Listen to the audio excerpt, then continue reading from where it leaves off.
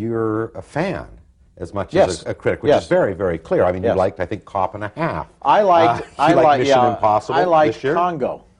Mm-hmm. You're probably too polite to bring that up. I think Congo was one of the funniest movies of the last 2 or 3 years, and people who didn't know it was a comedy bewilder me. Mm-hmm. I can like trash too. I quote Saint Pauline Kael. The movies are so rarely great art, she said, that if we can't appreciate great trash, we have no reason to go.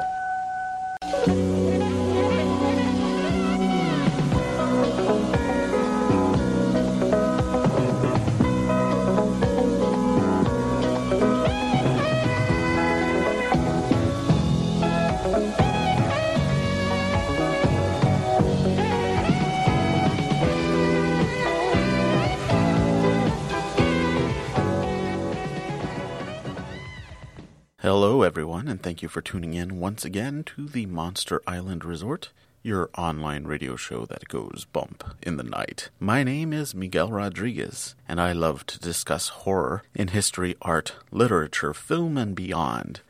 Today, though, I feel impelled to discuss something a little bit different.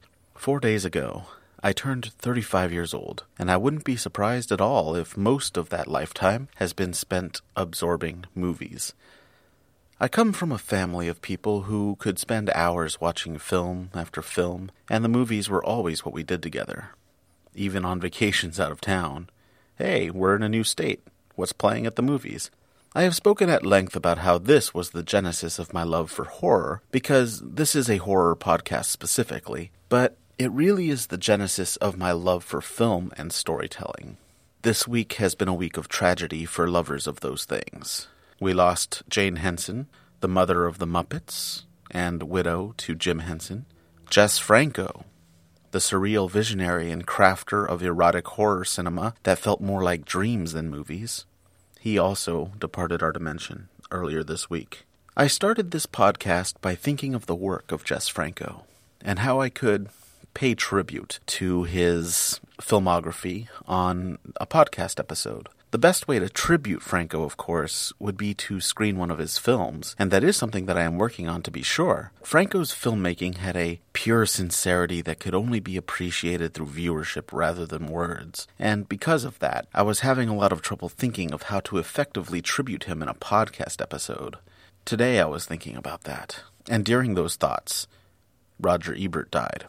I found out about this the same way I seem to find out about a lot of things lately. On Twitter. Simple. R.I.P. Roger Ebert. I was on a lunch hour from my day job, cramming a French fry into my mouth, and when I saw that tweet, my mouth refused to chew. I checked the news sources to confirm what turned out to be true. Roger Ebert finally succumbed to a cancer that he had been fighting for a long, long time. My shock was sincere, as was my sadness. A sadness that truly surprised me.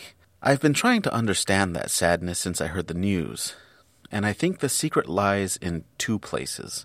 One, the fact that I was trying to tribute Jess Franco when I got the news. More on that later. And two, the fact that before I tweeted anything or posted my thoughts on the internet, I texted my mother to tell her. You see, I grew up with Roger Ebert and Gene Siskel on the television. My parents would watch them all the time, and I would join them. It got to the point that, when they came on, my mom would call me to the television from wherever I was in the house. I even distinctly remember the first time I felt rage at Ebert. It was in 1989 on the television, and he criticized Tim Burton's Batman film.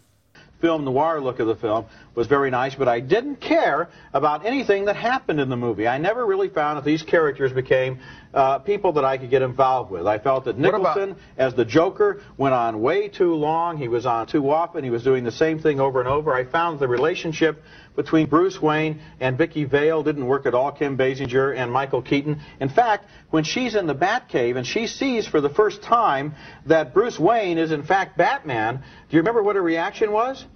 She had no reaction. I think they left the reaction out of the film. They didn't even care that she was surprised. Hey, I was only 11 years old, okay? I was so upset by his lukewarm reception of a film that I loved that I remember voicing my rage in an infantile "I hate him," to which I remember my father responding, Someone feeling differently about a movie is not a reason to hate them. If my father ever listens to this podcast, it may shock him to finally discover, nearly 24 years later, that those simple words had a lasting effect on his opinionated little son. I sometimes have to remind myself about those words. And this goes back to what I was saying before about my love of film coming from my exposure to film at a young age. And I mean film of all genres, ages, kinds, and varieties. I mean the time spent talking about the films after watching them, and how I felt about them, and what they meant to me. My mother has recently admitted to me that she has a hard time organizing her own thoughts about films when she watches them, which is why she turns to a catalyst to help her decide how she feels about the movies. Invariably, that catalyst had the name Roger Ebert. To be frank, this could be quite irritating. We couldn't have a conversation about the movies without my mom interjecting, Ebert said this, or Ebert said that, which would, of course, inevitably lead to me exasperatingly asking her, well, what did you think? Yeah, I can be an asshole sometimes. I'm sorry about that. My own personal experiences with the writing of Roger Ebert have been a jumbled mess, inspiring emotions ranging from bliss to befuddlement to outrage. The latter two, as with many negative emotions, tend to stick out in my mind. I admit here, probably for the first time ever, that those emotions made me dread reading his reviews.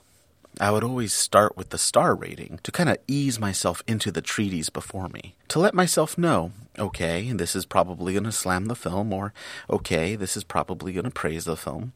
It wasn't that I didn't like reading opinions that differ from mine.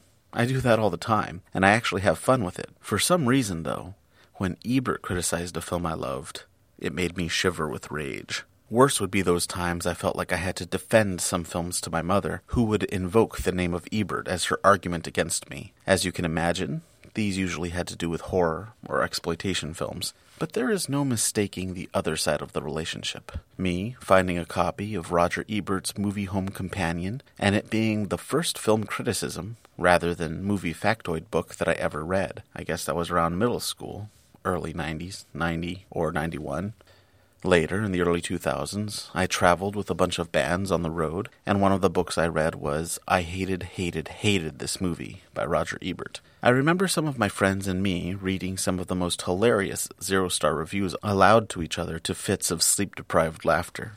I've kept up with his blog, where his thoughts on life, or politics, or art could be truly inspiring, and reveal more of a person than a film review ever could. There was his keen embracing of the internet and social media, and how willing he was to interact with people on his blog or on Twitter. Carol Borden from The Cultural Gutter called him one of the secret kings of the internet, along with George Takei and Will Wheaton, and there is a lot of truth to that. I think the reason I kept coming back to Ebert is his sincerity. There's no question that his love for the medium of film was the genuine article. And it was something he used to understand this world that we live in, rather than as a way to lord his expertise over others. His love for film, and his inarguable deftness with the pen, helped inspire the love of film in my family, gave us a forum to discuss film on a deeper level.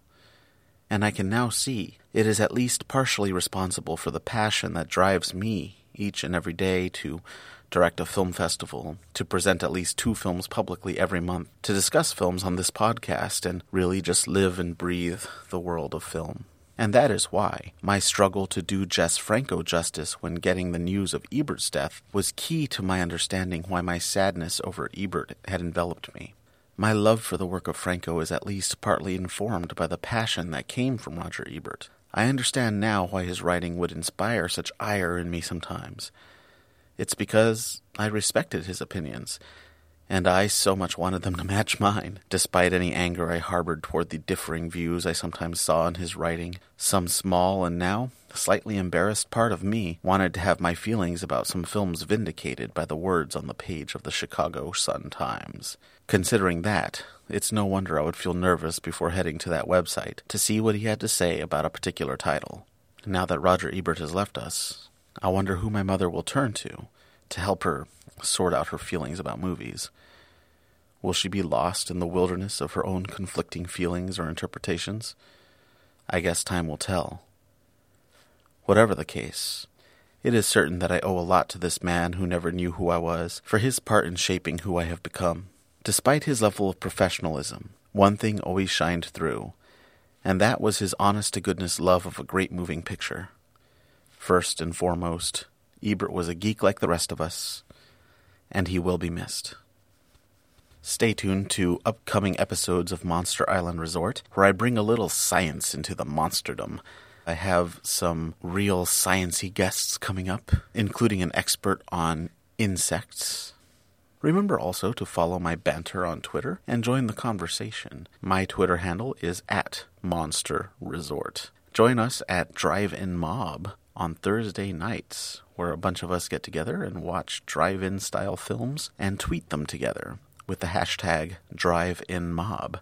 You can check out the website at driveinmob.com to see what we're going to watch. It's a lot of fun, and the more the merrier. Find me on Facebook at facebook.com/Monster Island Resort. And until the next episode, stay scared.